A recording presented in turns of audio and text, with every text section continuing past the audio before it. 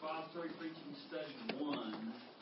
We're actually working off of a little PowerPoint, and we'll briefly be there this morning. I mean, probably maybe 15 minutes or so. I'll walk through the second half, but then what I'm really excited about is we're just gonna drag ourselves through about 3 different texts. One in the Psalms, one in a narrative passage, specifically the Sermon on the Mount. And if we get time, we'll look at one in an epistle. And what I think that will help you do is we're talking about this, how this whole idea of lesson preparation, sermon preparation, how that happens. We're talking about that in theory. So what I'm going to do this morning is show you why that's so important to know, even in your personal study. And I think you'll be encouraged whenever you get there. The reason we're doing this is not because we're training all of you to be pastors, although if the Lord would call you to do that, that'd be wonderful. The reason we're doing this is because this directly ties to hermeneutics. Every time I preach, I put my hermeneutics on display. Every time you share the Bible with somebody else, whether it's your coworker, whether it's an unsaved person, whether it's with your family, you also are putting your interpretation skills on display. They ought to be able to see how you got what you're saying from the passage, okay? Because you're not the authority. In fact, who cares what you think, right? Who cares what I think? We only know what God says. So you need they need to be able to see that. It's also going to fundamentally change the way that you read your Bibles, and in a very, very good way. I think, and I'll explain this a little bit more. I think one of the reasons believers, pay attention to my words, one of the reasons believers will say they don't enjoy reading the Bible, or the Bible's hard, or it's difficult, is because they don't read it and understand it based on the way that we're talking about here.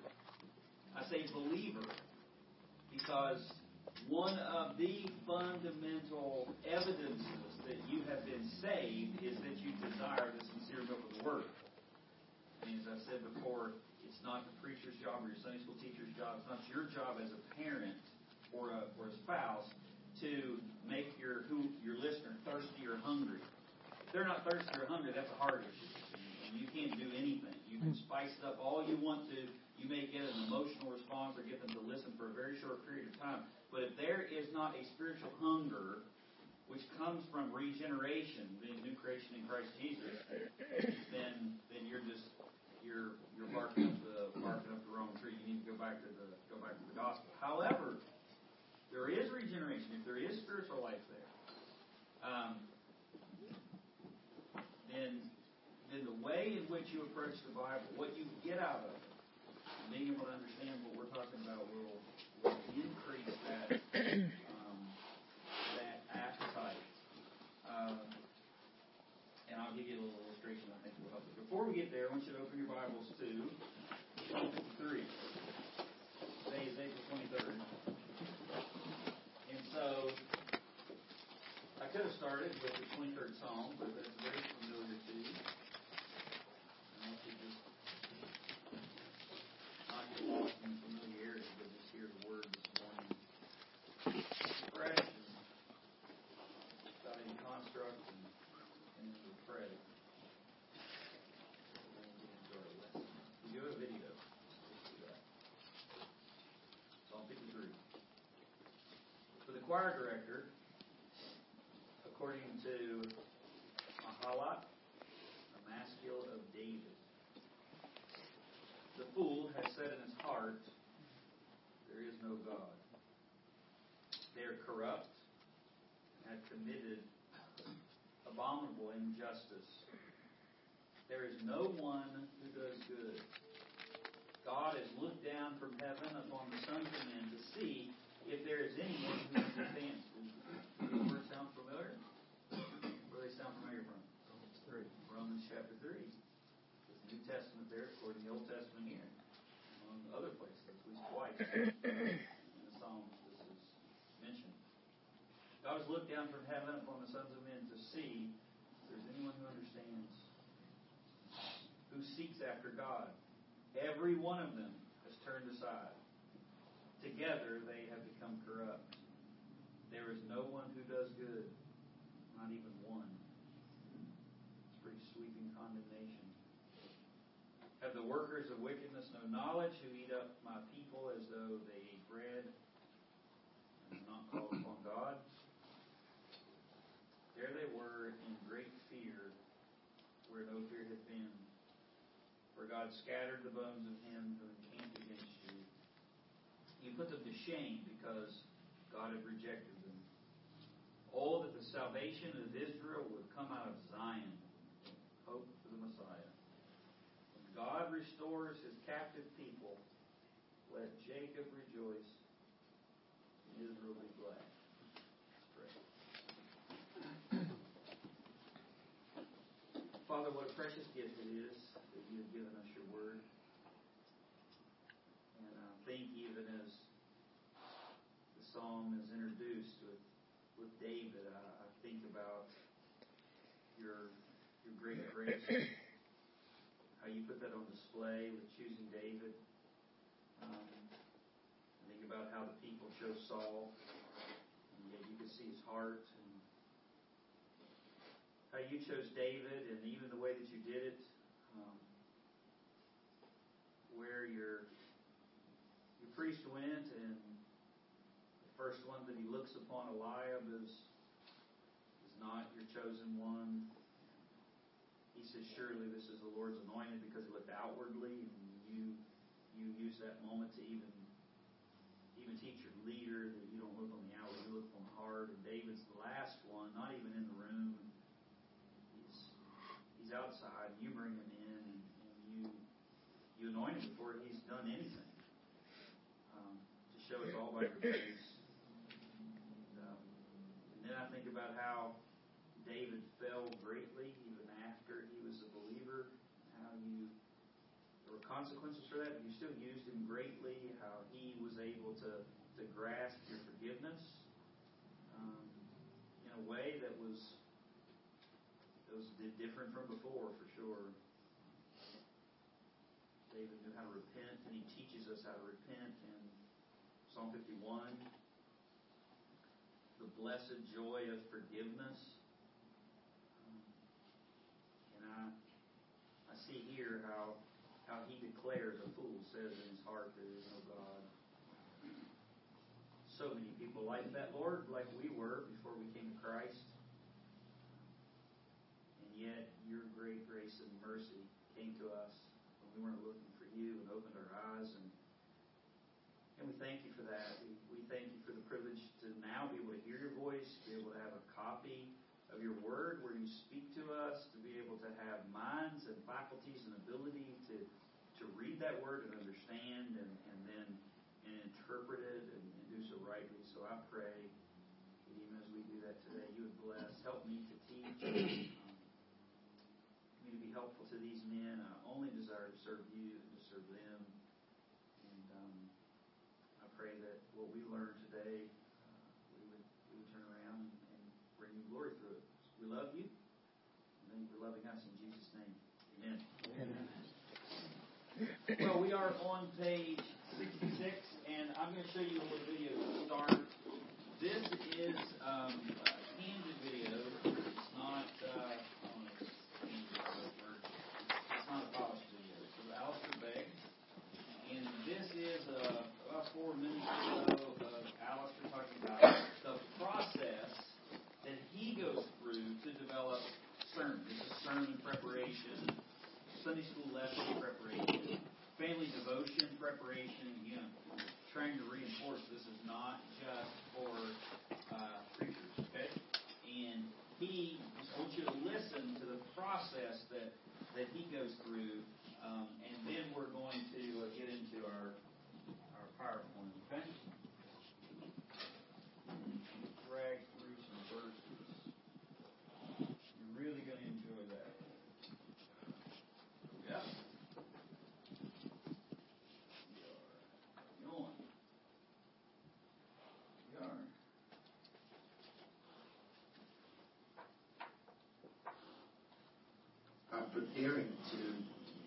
a lifetime. I think it's John MacArthur, my friend, who says, when someone asks him, how long did that sermon take to preach, he'll say, he's 73 now, 73 years. And there is one sense in which that is true, in that all of the fabric of your life is woven into what you bring to the moment of preparation for a particular event. But my process, in terms of the actual hard draft of it, is to sit down with my Bible as early in the week as I can. And I have a little routine that I essentially go through, and that is that I'm working systematically and consecutively through passages of Scripture. So right now I'm in the 13th chapter of Mark, which is a really hard chapter. So I start off, I pray, help me. I pray all the way through, help me. And then I think myself empty. So anything at all that I think, I write down on paper. Just scribbles. It's just like having a data dump of whatever's in my mind. And some of it may be completely extraneous. Some of it may find the light, stay through the process or not. But I don't care about it. Notes, posts, anecdotes, things that are in mind, poems, things, anything at all. I write it all down. And sometimes as I work through that process, I might begin to get a flavor of where I'm going. I might begin, sometimes passages open up for you in that early stage so that you get some kind of structure in your mind, which may stay. If it does, it's a happy day. But from there, then I go to, having felt myself empty, which may not take very long, sometimes more than others, then I read myself full. So now I'm going to go and I'm going to read. Now that doesn't necessarily mean I'm going to read commentaries in relationship to the text, but I might read something that I've stored away from before, where, for example, in Mark chapter 13, where you've got all these questions about the end of the age, then I may read what others have said in articles, because I have a pretty strong filing system that I've developed over the years, where I'm storing things all the time, not necessarily for immediate use, but for the future. So that when I reach for them, they're actually there. And they're there because I put them there. They're not there because I went looking for them on Tuesday because I needed them on Sunday. Not that there's anything wrong with that, but that's the way I've done it. So I read myself full, and then I write myself clear. And the writing process for me is the key to clarity. It's the key to being able to speak effectively, with fluidity, with fluency.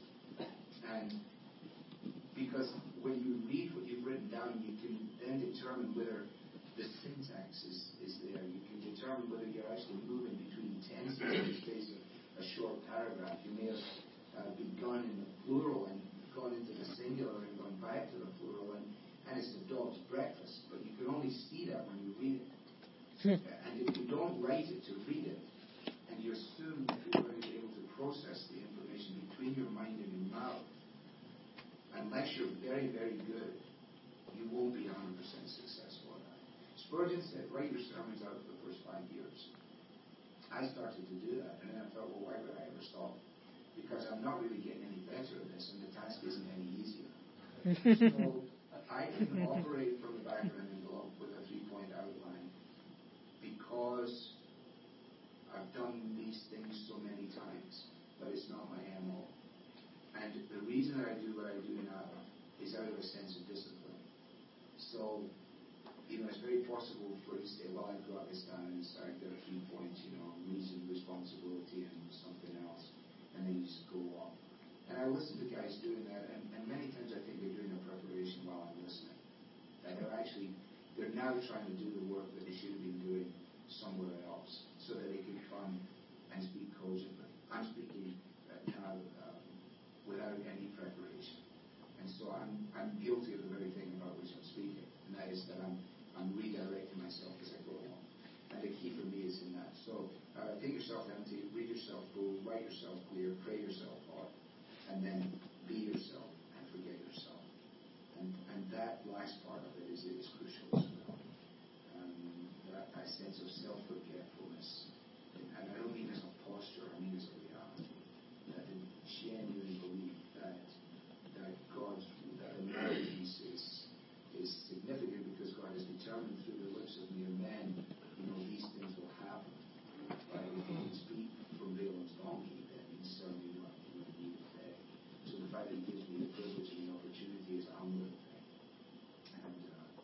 So when I come to events like this, it all depends, because sometimes they give me responsibilities and they tell me you have to do this, this, and this. Then I have to go at it.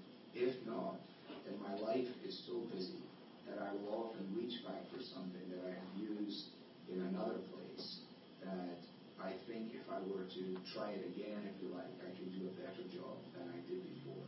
And so that's the way I look at it. Yeah, that's for a special speaking engagement there. I think I told you before, I could listen to Alistair or others with that amazing accent. Just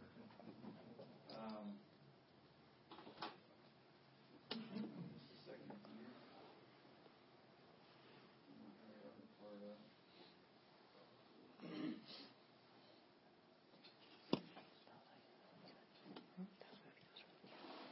Now, what he's talking about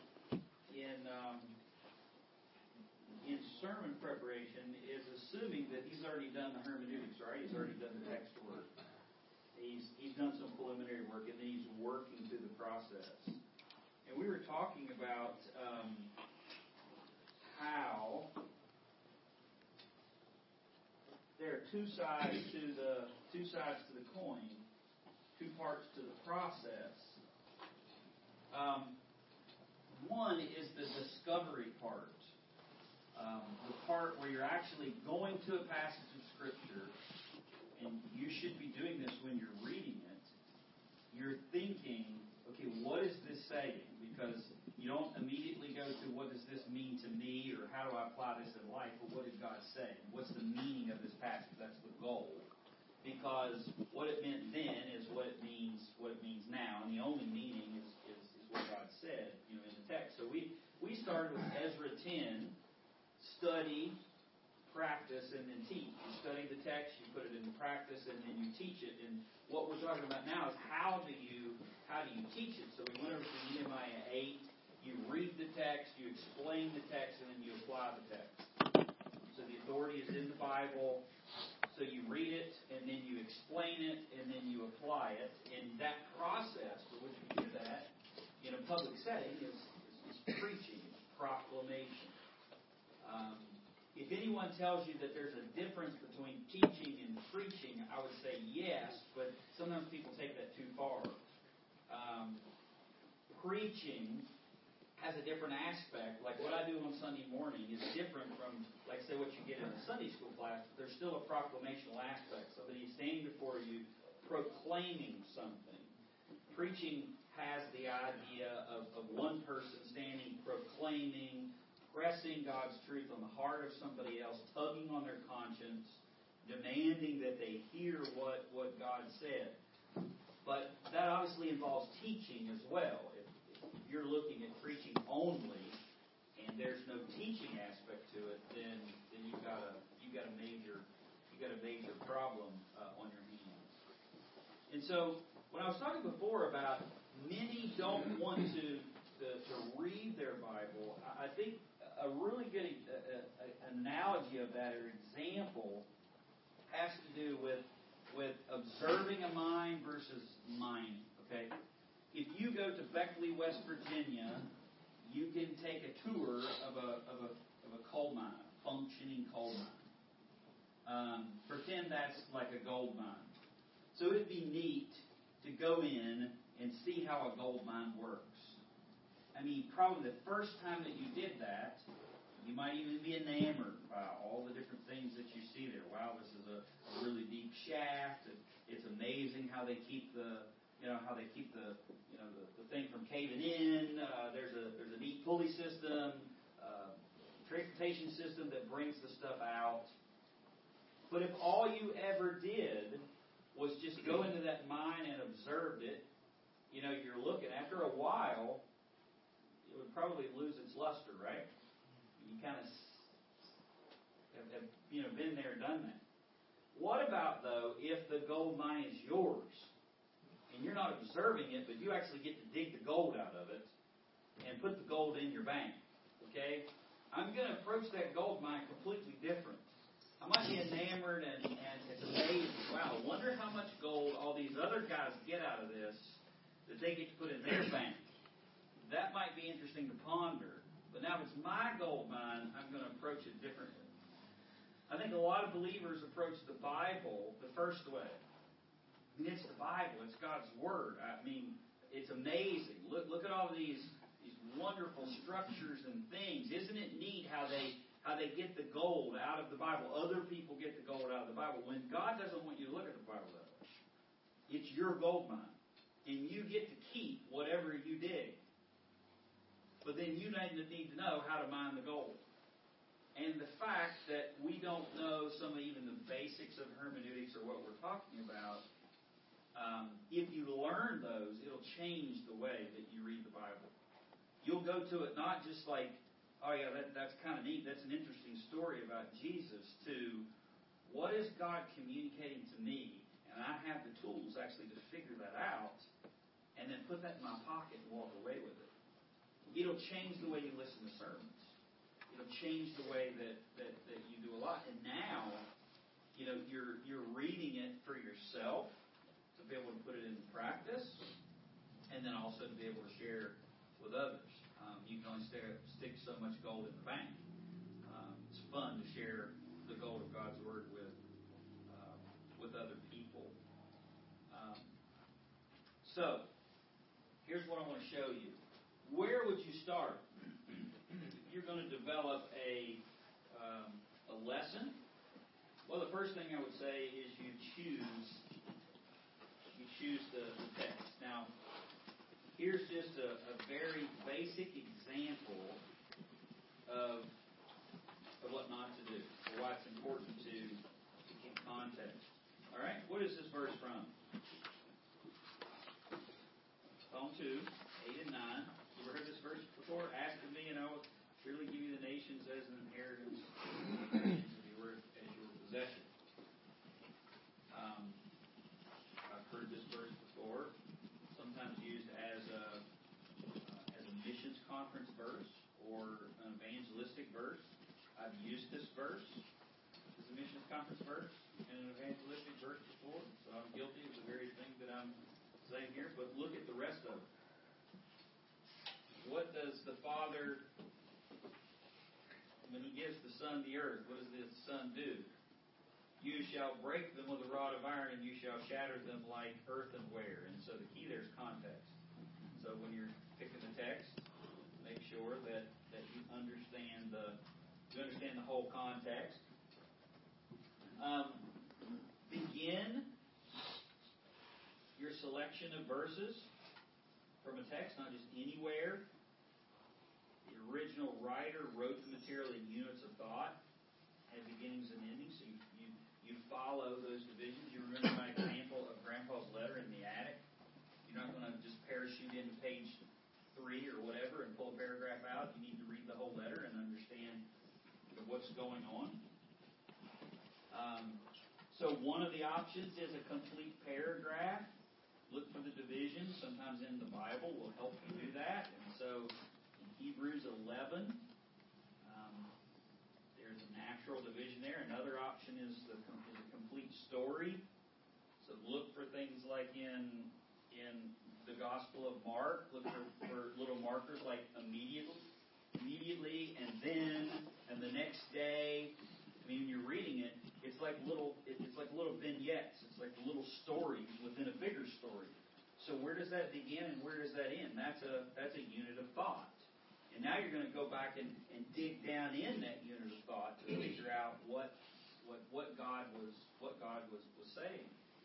And always remember, the main character in the Bible is God, right?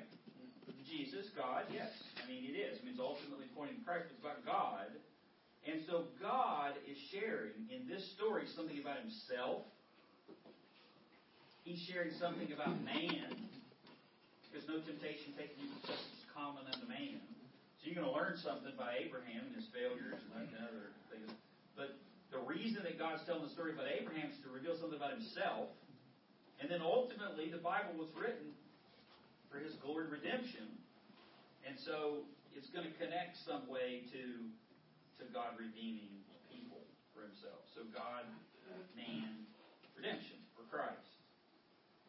And so what in that story does God want us to understand? He's put these individuals on the pages of Scripture like stage players, like characters in a movie, if you will, to reveal something about Himself and then to teach us something about ourselves. Right? What the New Testament says, the Old Testament was written for our example.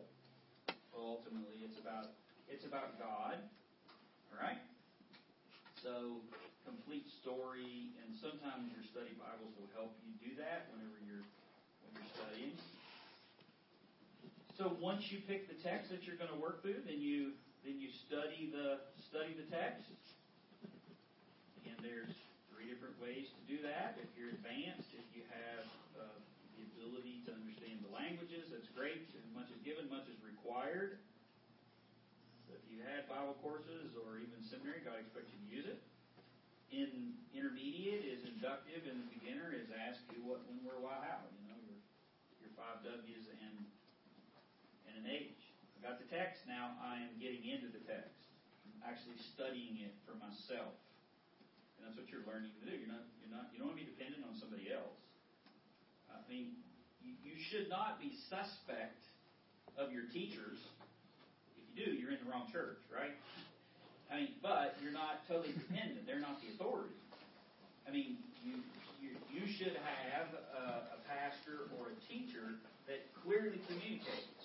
Like, after you listen to them, you know that they love the Word and that they love you. They're clearly communicating. They're not the authority. I'm not trying to make you dependent on me. I'm trying to make you dependent upon the Word. And so and yet there's gifts and talents that God has, God's given. So you study this text, all 3 levels, and then you can use commentaries to check yourself. Don't let somebody else do the work for you, but check yourself until you develop the skill. Then you're going to summarize what's the main idea. So when you read that section, here's where it starts. And immediately they went beside the Sea of Galilee, and you know where it ends. The next day, Jesus and the disciples got in the boat. So now you've got your section that you're going to study, and you see the landscape. Here's the beginning and here's the end. Now you're going to deep dive into the passage, and you're going to start analyzing, thinking. Most people give up before they actually mine the we heard the example of raking versus digging. You rake leaves, but you're not going to get a lot. It's just going to take the surface off. Well, what is the goal of doing the analysis? What's the goal of actually studying the passage? What's the main idea? What's the big idea? What's God communicating here? There may be 4 points or 3 points. Like when you listen to me preach, I give you the main idea. And that's the proposition. 3 ways God says to, love Him, whatever. That's the main idea. You ought to be able to, when you listen to me preach or anybody, you ought to be able to, when we've read the text, by the time we're done, you go, oh yeah, totally. That's what that passage is about. It's about loving God. And I can clearly see God gave 3 ways in order to do that. It's very clear. It's laid out in the text. Hermeneutics are on display. So what's your goal when you're reading the passage or studying the passage? What is the big idea that God's trying to communicate here? So you summarize that in 3 words. Now, if you get lost here, don't worry about it. We're going to actually practice this in just a minute. A friend Tyler said, you ever seen a cat play with a ball of yarn? It's all over the place. That's how some people preach. Help me. Not do that. So you're going to summarize it in 3 words. What's this passage about? It's about judgments. What does it say about judgments? What's God saying about judgments? How many things does God say about judgments? Well, there are 3 things that God says about judgments. Okay, are these good judgments or are these bad judgments? Because there's both, right? We're commanded to discern and we're called not to condemn. So good judgments or bad judgments. And you're getting all this from the text. And you're not bringing anything to it. It's coming right out of the Bible itself. You're reading it, in that way. And you don't need a seminary education to do that, or Greek and Hebrew to do that. Once you get to 3 words, then you can flesh it out. You can add adjectives and other things to it. So your big idea, your summary sentence, if you're teaching, should be accurate, universal, timeless, and edifying. Should be accurate, obviously. You don't want what you're saying, this passage is communicating, is in the big picture. You don't want that to contradict. What is the goal? It's to say what God says. You have a borrowed authority. It's universal. I'm going to say it in a way that's not specific.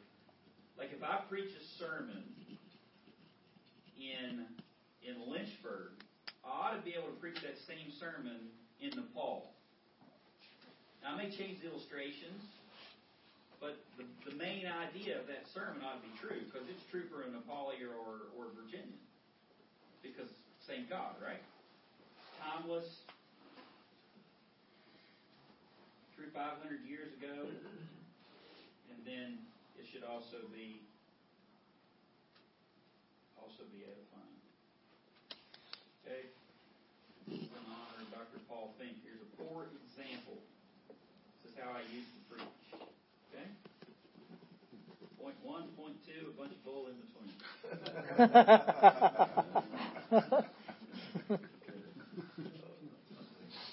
All right. Open your Bibles to Matthew chapter 7. Let's not practice developing sermons, but let's practice how you might be able to do this whole, where does it begin and where does it end? We're going to do this with Matthew chapter 7, beginning in verse 1. And we're going to try to see where does it begin and where does it end. Then we're going to ask ourselves the question, what's the big idea? What's the main theme there? And then we're going to ask the question, how does God develop that? How many points are there that He's saying? And then I'll show you how to convert that to just to a basic outline. And the more you do this, the more you'll just start reading your Bible that way. And the more you'll walk away with nuggets of gold rather than just observing the gold mine. It's great to observe the gold mine, but I want to dig. I want the gold. All right? So, Matthew chapter 7. Now I'll go ahead and give you the context. This is still part of the Sermon on the Mount. And this is toward the end of the Sermon on the Mount. And let's read verse 1. Do not judge so that you'll not be judged. Hear that verse quoted all the time, right? Against Christians. For in the way that you judge, you will be judged, and by your standard of measure, it will be measured to you. Why do you look at the speck that is in your brother's eye, and do not notice the log that's in your own eye? Or how can you say to your brother, let me take the speck out of your eye, and behold, the log is in your own eye? You hypocrite. First take the log out of your own eye, and then you will see clearly to take the speck out of your brother's eye.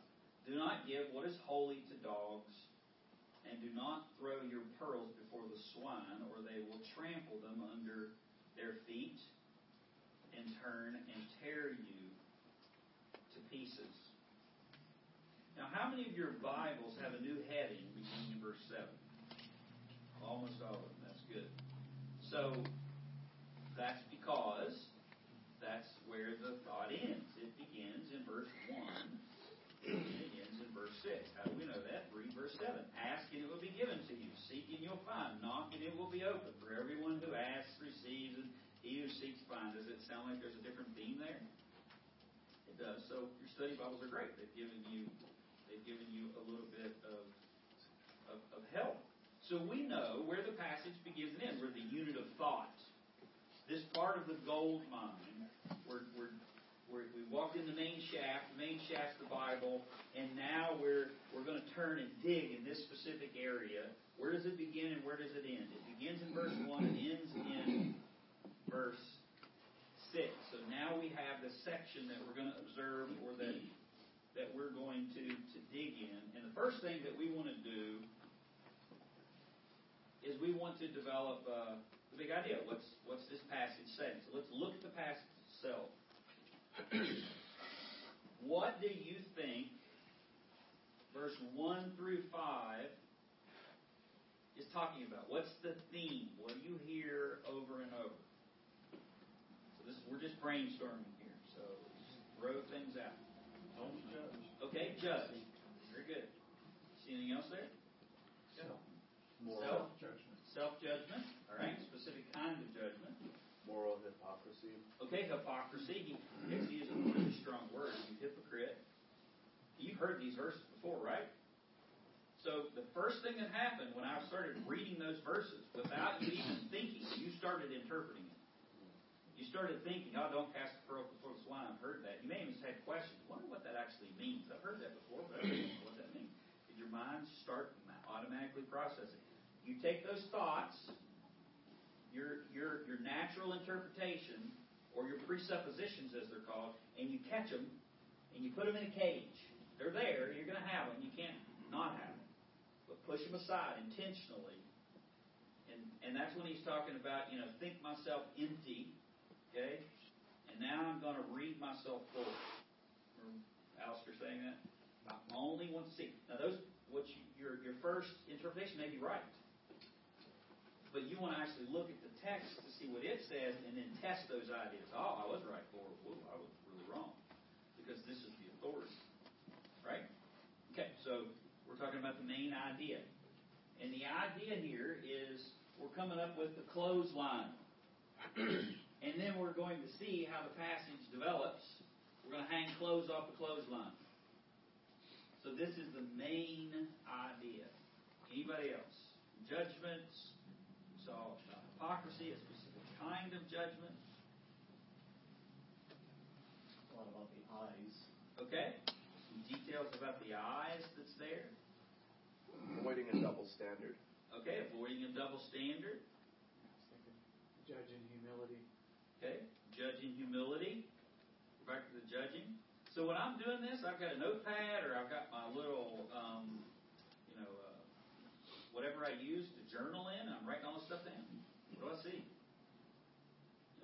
It's like you're brainstorming, an idea, and you're just pulling details out. You're making observations. You use the common illustration. You're observing the fish. What do you see on the fish? Well, there's fins, there's eyes, there's a tail, there's scales. And the more you look at that fish, the more detail that you'll see. So what do you think the main idea is, or the big idea? What is this section about? Do not judge so that you'll not be judged. For in the way you judge, you will be judged. And by your standard and measure, it will be measured to you. It's all about judgment, isn't it? Verse 3. Why do you look at the speck in your brother's eye and not notice the log that is your own eye? It's actually applying that judgment, right? Or how can you say to your brother, let me take the speck out of your own eye? How do you see the speck unless you're actually doing some judging, some discerning? You take the speck out of your own eye. You hypocrite. That's someone who doesn't judge rightly or well. First take the log out of your own eye, and then you'll see clearly to take the speck out of your brother's eye. Do not give what is holy to dogs, or throw your pearls before the swine, for they will trample them under your feet, tear you to pieces. And I would say, if you're reading that, the first part of that sounds like judging, because it repeats the word over and over. Then you get to verse 6, and you go, is that judging? Okay, it's talking about pearls and swine, and it actually is judging. I'll show you. So, our summary sentence, what would it be? Are these good judgments or bad judgments? Well, I've got the word avoid. These are foolish judgments. How do I know this is negative? How do I know God's saying don't do something? Because He says don't judge, right? Why do you look? You hypocrite. You See how the negative there is something to avoid. Okay? Avoid judging this way. You're a hypocrite if you judge this way. Obviously, don't do that. Look at verse 6. Do not give. You see, it's all negative. So it's something to avoid. The Bible is telling us what to do. The Bible is telling us what not to do. And the Bible is also telling us what to think. Who is God? Who are we? Shapes our worldview. Well, when He tells us what to do, there are prohibitions. Don't do this. And there are commands. Do this. Right? So this falls in the category of don't. All right? So, we know it's avoid foolish judgments. How many foolish judgments are in this passage? That's the big idea. The big idea has to do with foolish judgments. And you're to avoid it. Don't do it. Don't do it. Don't do it. How many foolish judgments did Jesus talk about here?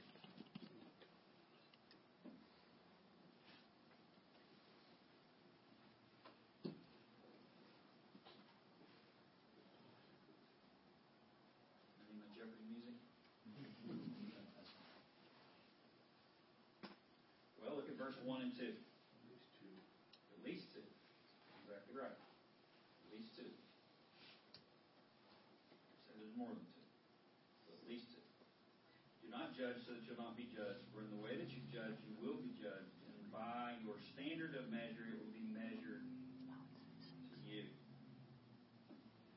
Why do you look at the speck that is in your brother's eye and do not notice the log that is in your own eye? How can you say to your brother, let me take the speck out of your eye and behold the log is in your own eye? You hypocrite, first take the log out of your own eye, and then you'll see clearly to take the speck out of your brother's eye. Do not give what is holy to dogs. So, how many divisions do you hear there? 3. Exactly right. Verse 1 and 2, a general statement, right? Do not judge so you'll not be judged, for you're going to be judged in the same way you judge other people. And then a why. Why do you look at the speck? And then in verse 6, it's a new idea. So I would say King Jesus gives 3 examples, which I would say. King Jesus gives 3 examples. Think of the summary sentence as a clothesline, your outline, and now you're gonna hang the points off of that. If they don't connect, if what your points say, they don't connect with the main idea. People should be able to go, oh yeah, that's the main idea, and each of the 3 points support that. Okay? So how would you convert that? Well, there's hypercritical judgments. Look at verse 1. Do not judge so that you will not be judged. For in the way you judge, you will be judged. And by your standard of measure, it will be measured to you. This is being over-judgmental, hyper-judgmental. Now, whatever word you use there, that's the main idea that's being communicated. It's hypercritical. Don't be overly condemning. See that? This is the one you're probably very familiar with in this passage. There's hypocritical judgments. That's what verses 3 through 5 are about, right? Why do you look at the speck that's in your brother's eye and don't notice the log that's in your own eye? Or how can you say to your brother, let me take the speck out of your own eye and behold the log is in your own eye? You hypocrites. Hypocritical judgments. I'm noticing everything in somebody else, and I'm not noticing the massive telephone pole, that's sticking out of my own eye. I'm being able to see the splinter. Isn't it easy to see other people's sin and be blind to your own? Yeah. Jesus is warning against that. It's a foolish judgment whenever you do that. What about the last one? Uncritical judgments. Look at verse 6. Don't give what is holy to dogs. And do not throw your pearls before the swine. It's being uncritical, undiscerning. For they will trample them under their feet and tear them to pieces.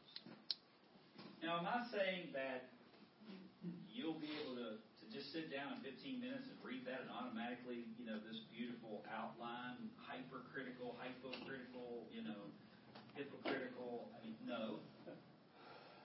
It takes practice, it takes skill, it takes work, but you should be able to sit down and go, here's where it starts, here's where it stops, here's the main idea, and I can see that Jesus is saying three different things here. What specifically is he saying? And then you go through the process. Any questions about any of that? You jumped from the text to your hypercritical, hypocritical, uncritical. Mm-hmm. And I didn't get to those words right away. I was more like, what is missing words from the text? Right. Okay. There's a measurement of judgment. There is. Yeah. You hear what Ed's saying? He's done this before. So we're talking about here's the discovery part. I'm learning what this says. And then here's the sermonizing presentation part. I spend a lot of time doing what Ed's talking about that we started with, and then he's saying we leaped to hear the words, the fancy communicative words that you put in the sermon. Okay? So, that's good. Open your Bibles to, let's do it again, in verse 19. We won't use Psalm 19. We won't use the outline part.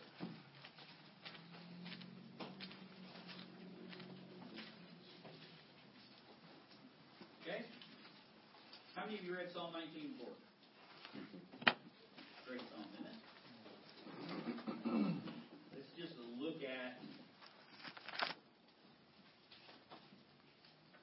the beginning and the end.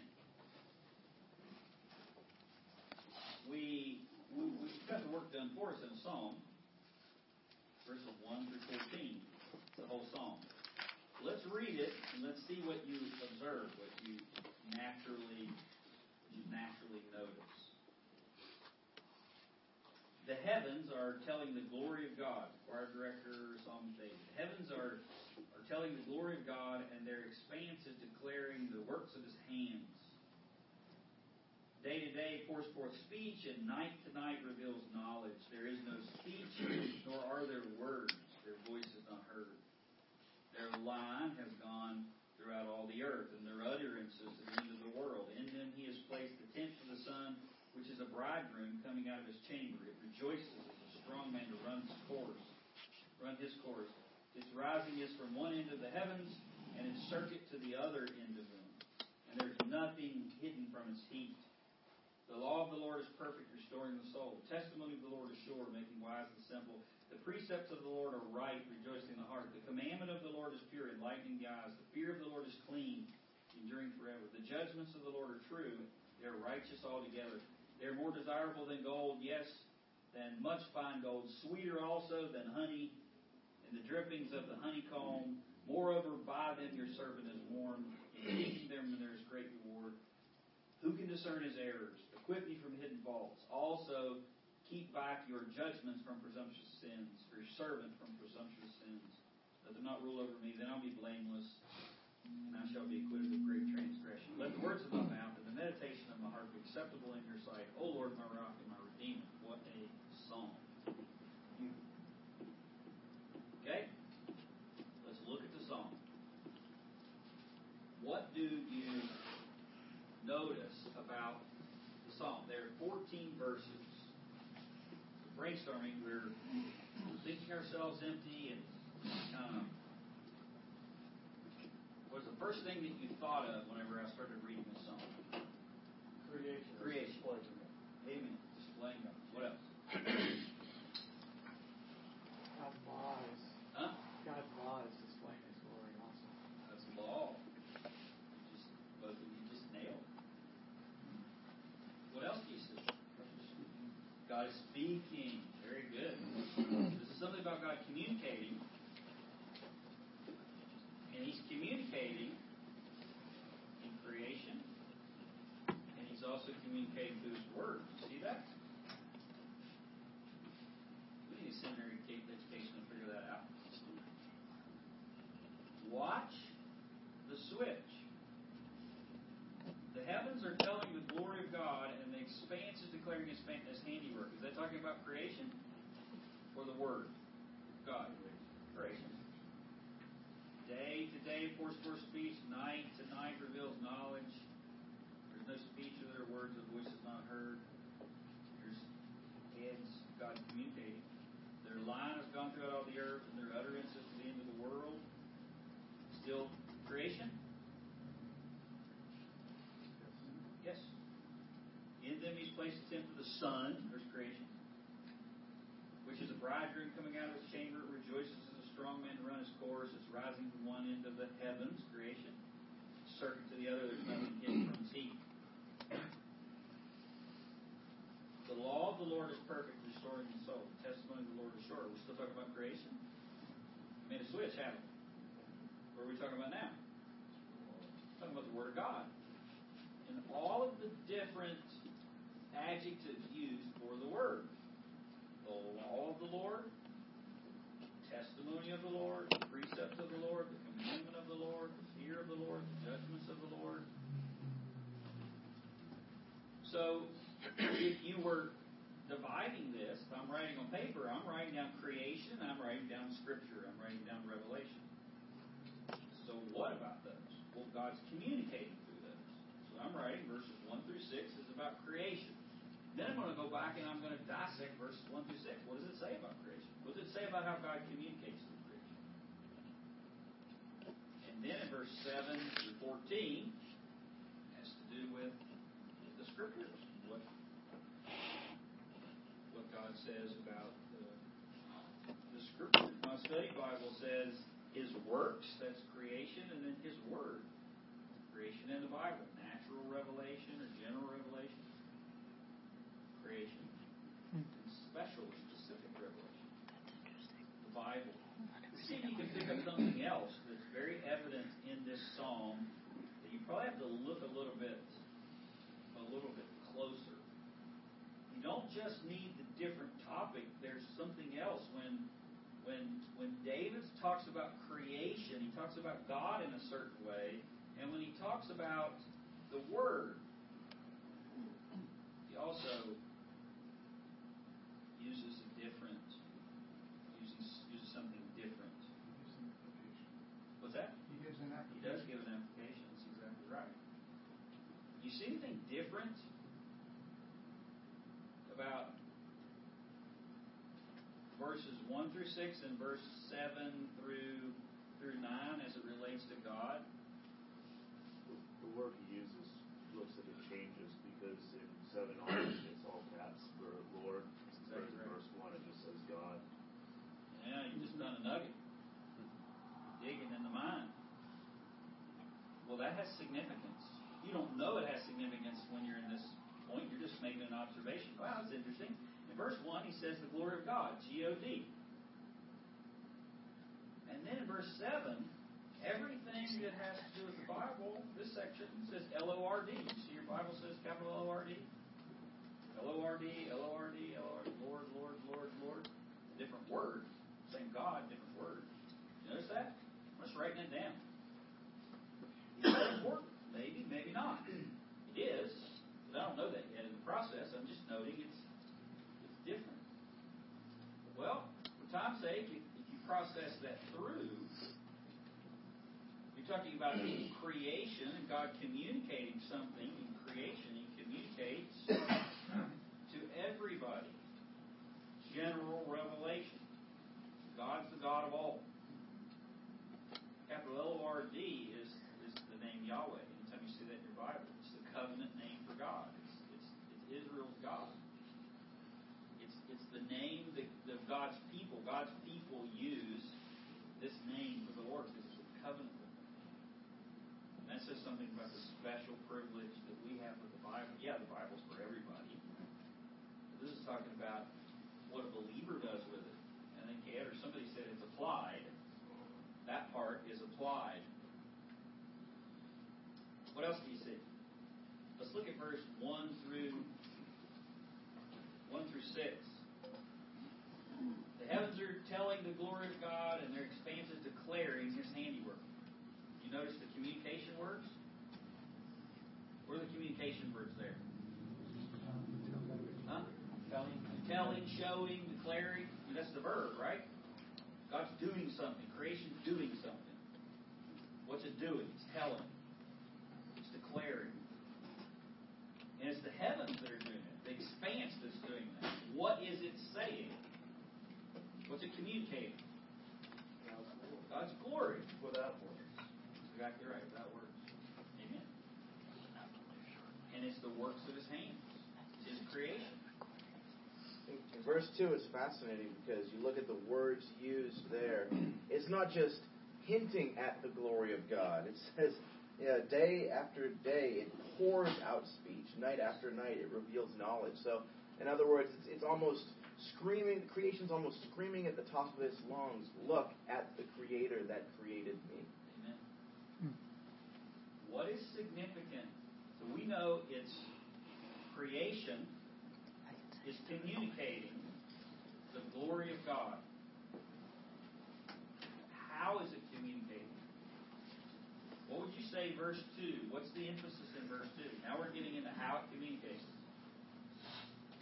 What does verse 2 say? Day to day pours forth speech, night to night reveals knowledge. What's the idea behind that? Constant. Yeah, it's constant. It's continuous. Day after day, night after night. The communication is continuous. It's constant. The heavens don't just declare the glory of God in the middle of the night. They declare it in the middle of the day. Creation is constantly declaring God's glory. Now, my mind immediately goes to Romans 1. Without excuse. Because they're without excuse. Why are they without excuse? Because there's never a moment in time when creation is not screaming, there's a God that you're not right with, and you're not serving, and you're not worshiping. So that's what it's trying to communicate. Well, look at verse 3. It says something else about speech. There's no speech, there are no words where their voice is not heard. So it's continuous. What else does it say? Their line has gone throughout all the earth. Their utterances to the end of the world. In them, the sun has been attended to the bridegroom coming out of his chamber. It rejoices as a strong man to run his course. A strong man starts and ends the finish line.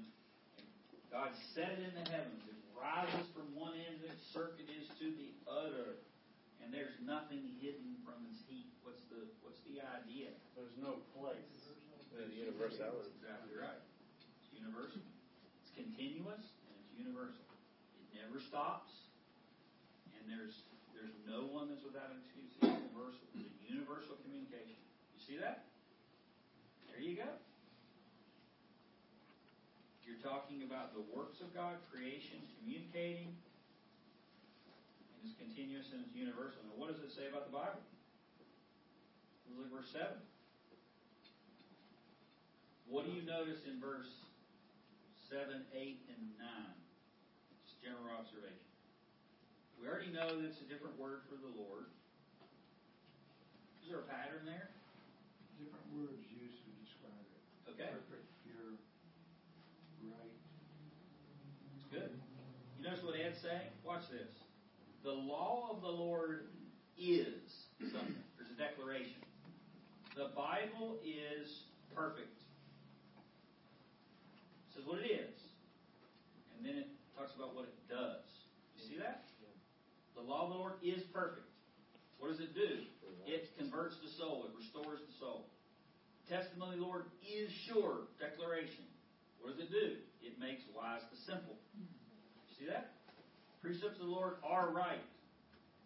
What does it do? It brings rejoicing to the heart. The commandment of the Lord is pure. It lightens the eyes. So I'm noticing a pattern there. The fear of the Lord is clean, enduring forever. The judgments of the Lord are true. They're righteous altogether. Now, do things seem to change in verse 10? They're more desirable than gold, yes, than much fine gold, sweeter than honey, drippings of the honeycomb. Pattern changes, right? No longer what it is and what it does. Now it's talking about it. It's saying something. So in my little study Bible, verse 7 through 9, he's talking about the ability, or MacArthur stated the attributes of the Word. I like the ability, because it's not just saying what it is, it's declaring what it does. So the ability of the Word. This is the ability of the Word of God. Powerful, isn't it? How powerful is it? It converts. It makes wise the simple. It brings rejoicing to the heart and enlightens the eyes and endures forever. It's righteous altogether. It's a powerful word by the Bible. So what changes in verse 10? They are, all of those things about the Bible, it's more desirable than gold, yes, than fine gold, sweeter than honey, drippings of the honeycomb. What do you kind of hear there? What's he saying? Looks like my response to these Yeah. things. And what kind of response is that? Oh, it's the Bible. I got to read the Bible again. Is that the idea? Desire. Yeah. I mean, using examples that people would understand, gold is a very valuable thing, but it's more desirable than gold. See that? And live their entire lives pursuing money. The Bible is way more desirable than that. It's sweeter than honey. It's appreciation. It's longing for it. It's appreciating it. The Bible's not just able. It's appreciating it. It's desiring it. He's talking about how precious it is. I'm probably stretching here. Yeah, go for it. I was going for the general revelation is generally good. Specific revelation is perfect. Mm. And so, desiring gold, general revelation, good. Desiring honey, general revelation, good. But this is more desirable. The word Yeah, more okay. desirable. More efficacious for the changing of man's hearts. I mean, the blessing that we have, we're in verse 7 through 14 after salvation. All mankind is in verses 1 through 6. Even an unsaved person gets the blessing of seeing God's glory in creation. Yeah, there's more going on here than I can fathom. And in God's grace, He reveals it to us in a specific word. He does. Think of the blessing that you have having a copy of God's Word and being able to understand it. Another thing in verse 10 is it's to be consumed. Mm-hmm. Good. It's good. Honey's to be consumed. Gold is to be used. More than that. Is there a change in verse 11? Moreover. All right, here's what it does. The ability of the Word. Here's what it is. Here's what it does. Oh, I appreciate the Bible. It's more precious than gold and honey. Moreover, by them, precepts, the fear, the commandments, the law, the testimony, your servant is warned, and in keeping them, there's great reward. Lament. Who can discern his errors? Equip me from hidden faults. Also keep back your servant from presumptuous sins. Let them not rule over me. Then I will be blameless, and I'll be acquitted of great transgression. Let the words of my mouth and the meditation of my heart be acceptable in your sight, O Lord, my rock and my redeemer. What's he doing there? What's he doing now? He's went from what it does, what it is, what it does, to appreciating it. And now what's he talking about? Not just appreciating the Bible, appreciating the Word. What it does to you individually. Yeah, it's application. He's applying. It's almost your maturity level. The farther down you read, the more mature a Christian you are. Yeah, well, you're definitely drilling down. That's good. That's what the Bible is. A lot of people can go, oh yeah, everybody can say, yeah, the Bible's important. It's God's Word. You know what the Bible does. Here's what it does. Do you appreciate the Bible? You can appreciation of the truth is not application of the truth.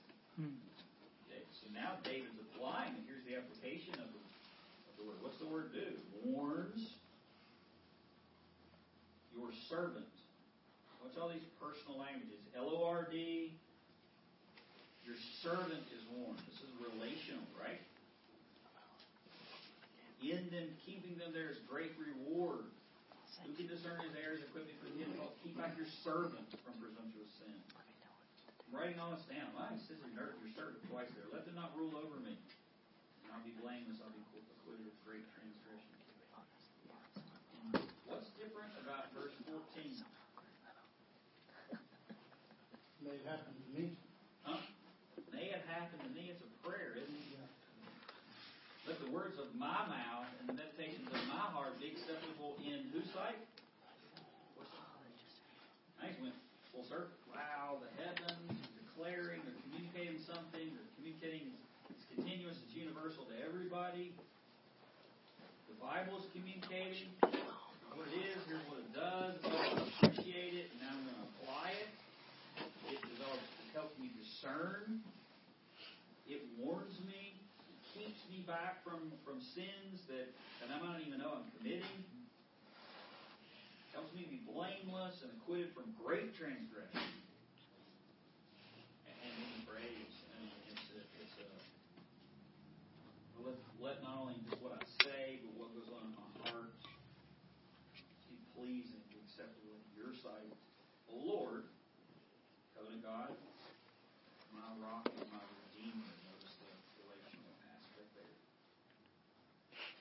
Man, you're studying the Bible. You're letting the Bible say what the Bible says. And that's rich. I mean, that's where the richness is. The richness is not coming there and kind of seeing something and then launching it with your own ideas. Let it say what it says. That's the first half. And then if I was going to develop that into a sermon, I would say something like, 2 ways God reveals himself to mankind. This is communication. 2 parts. God's revealing himself to mankind, and one would be through his works, and the other would be through his word. And then when I'm explaining that, I'm analyzing it, I'm illustrating it, explaining it, and then I'm applying it, I'm bringing out all those details. I'm showing in there, look, you're without excuse. You don't know Christ here today? You're without an excuse. And God has given you a witness. You can't deny that there's a witness that's there. Because he says it's universal, and he says it's continuous. And I want to talk about how precious the Bible is to a believer. I'm applying it, that way.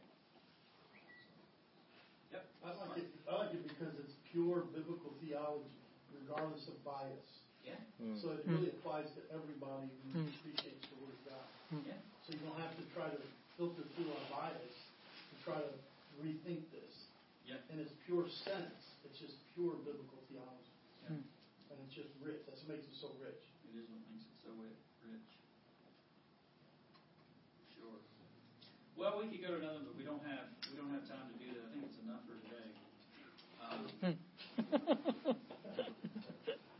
Just practice it. All right? Practice this.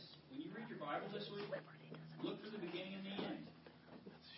And then just go back and make some observations about what you see. It won't come immediately. You may feel like you're in a fog. Just keep walking the fog a little. You're being pleasing to the Lord. You're walking towards what He wants you to do. Your heart is deceitful above all things and desperately wicked. Who can know it? You don't want to trust it. You want to trust the Bible. You can be enamored by the gold mine and think how wonderful it is. The only way you're going to put gold in your pocket is to get the tools and then start digging. One last thought I was thinking about digging the gold as a perfect illustration is that the gold we need changes us, not somebody else. And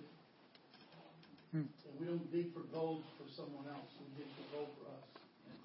It changes us in that way.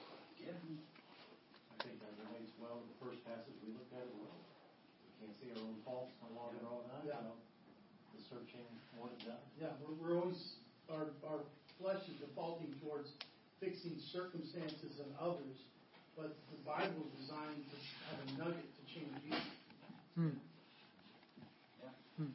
And we can't be beneficial to others until we get ourselves right.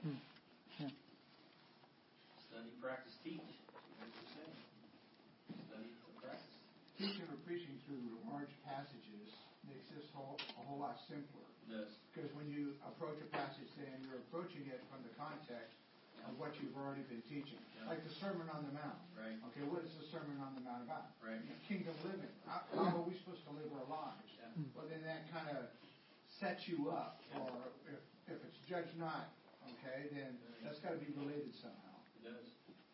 Yeah, the blessing of what Ed's talking about, consistent exposition, that you get the blessing of Sunday after Sunday, and why we don't do,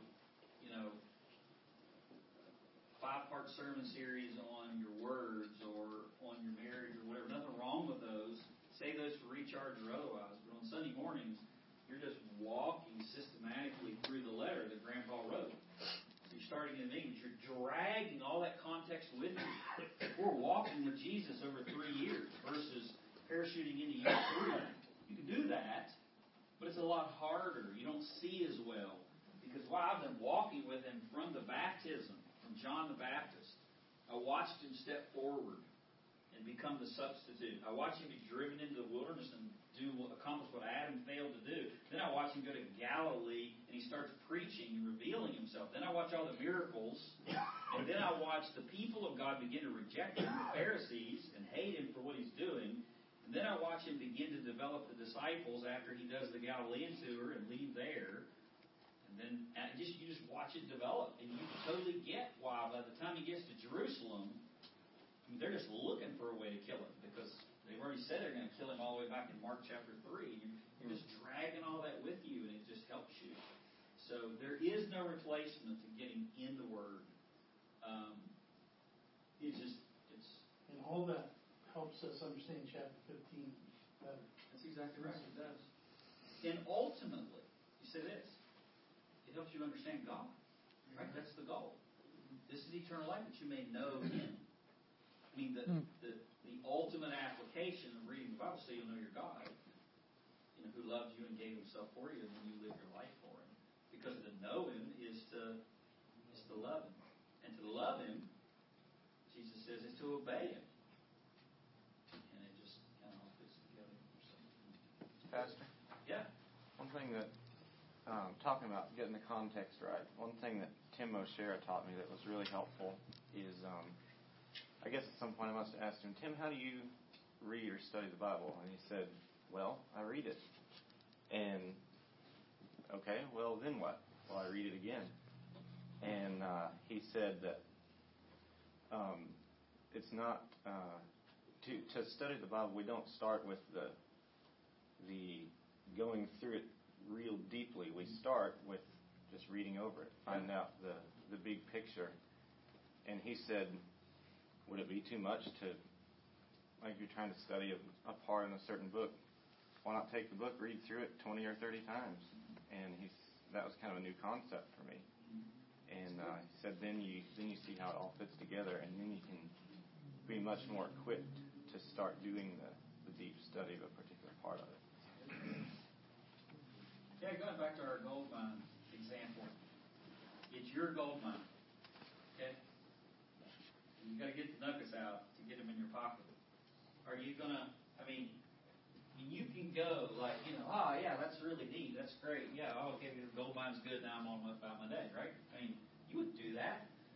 You're like, where's the gold? I want the gold. I got my tools. And, so if I don't have the tools, I can see it in the wall. Maybe is there a nugget up under there? But, scratched out my fingernails? No, tools, tools. And then develop muscles, swinging the pickaxe, and you get it out, and now you've got it, and then you're going to refine it. That's the idea, not just like, going my jet. Yeah, I'm doing my devotions. I read my daily crumbs, or as Mark likes to say, Daily crumbs. That's awesome. Good for the day. I love it. He's amazing, isn't he? He's amazing. Change your life. All right? We pray. Father, we do thank you for just your word, what a precious treasure it is to us. How gracious you've been to give it to us. Help us, Lord, to slow down, to pay attention. Give us the desire to know who you are. What a self-centered way to live. We have a book that reveals you, but we spend so little time in it, and so little effort trying to understand it. Where we don't, grant us greater abilities, grant us the humility to ask, and then do what you desire to do, to reveal yourself to us. We may love you more and obey you better. And ask it all in Jesus' name. Amen.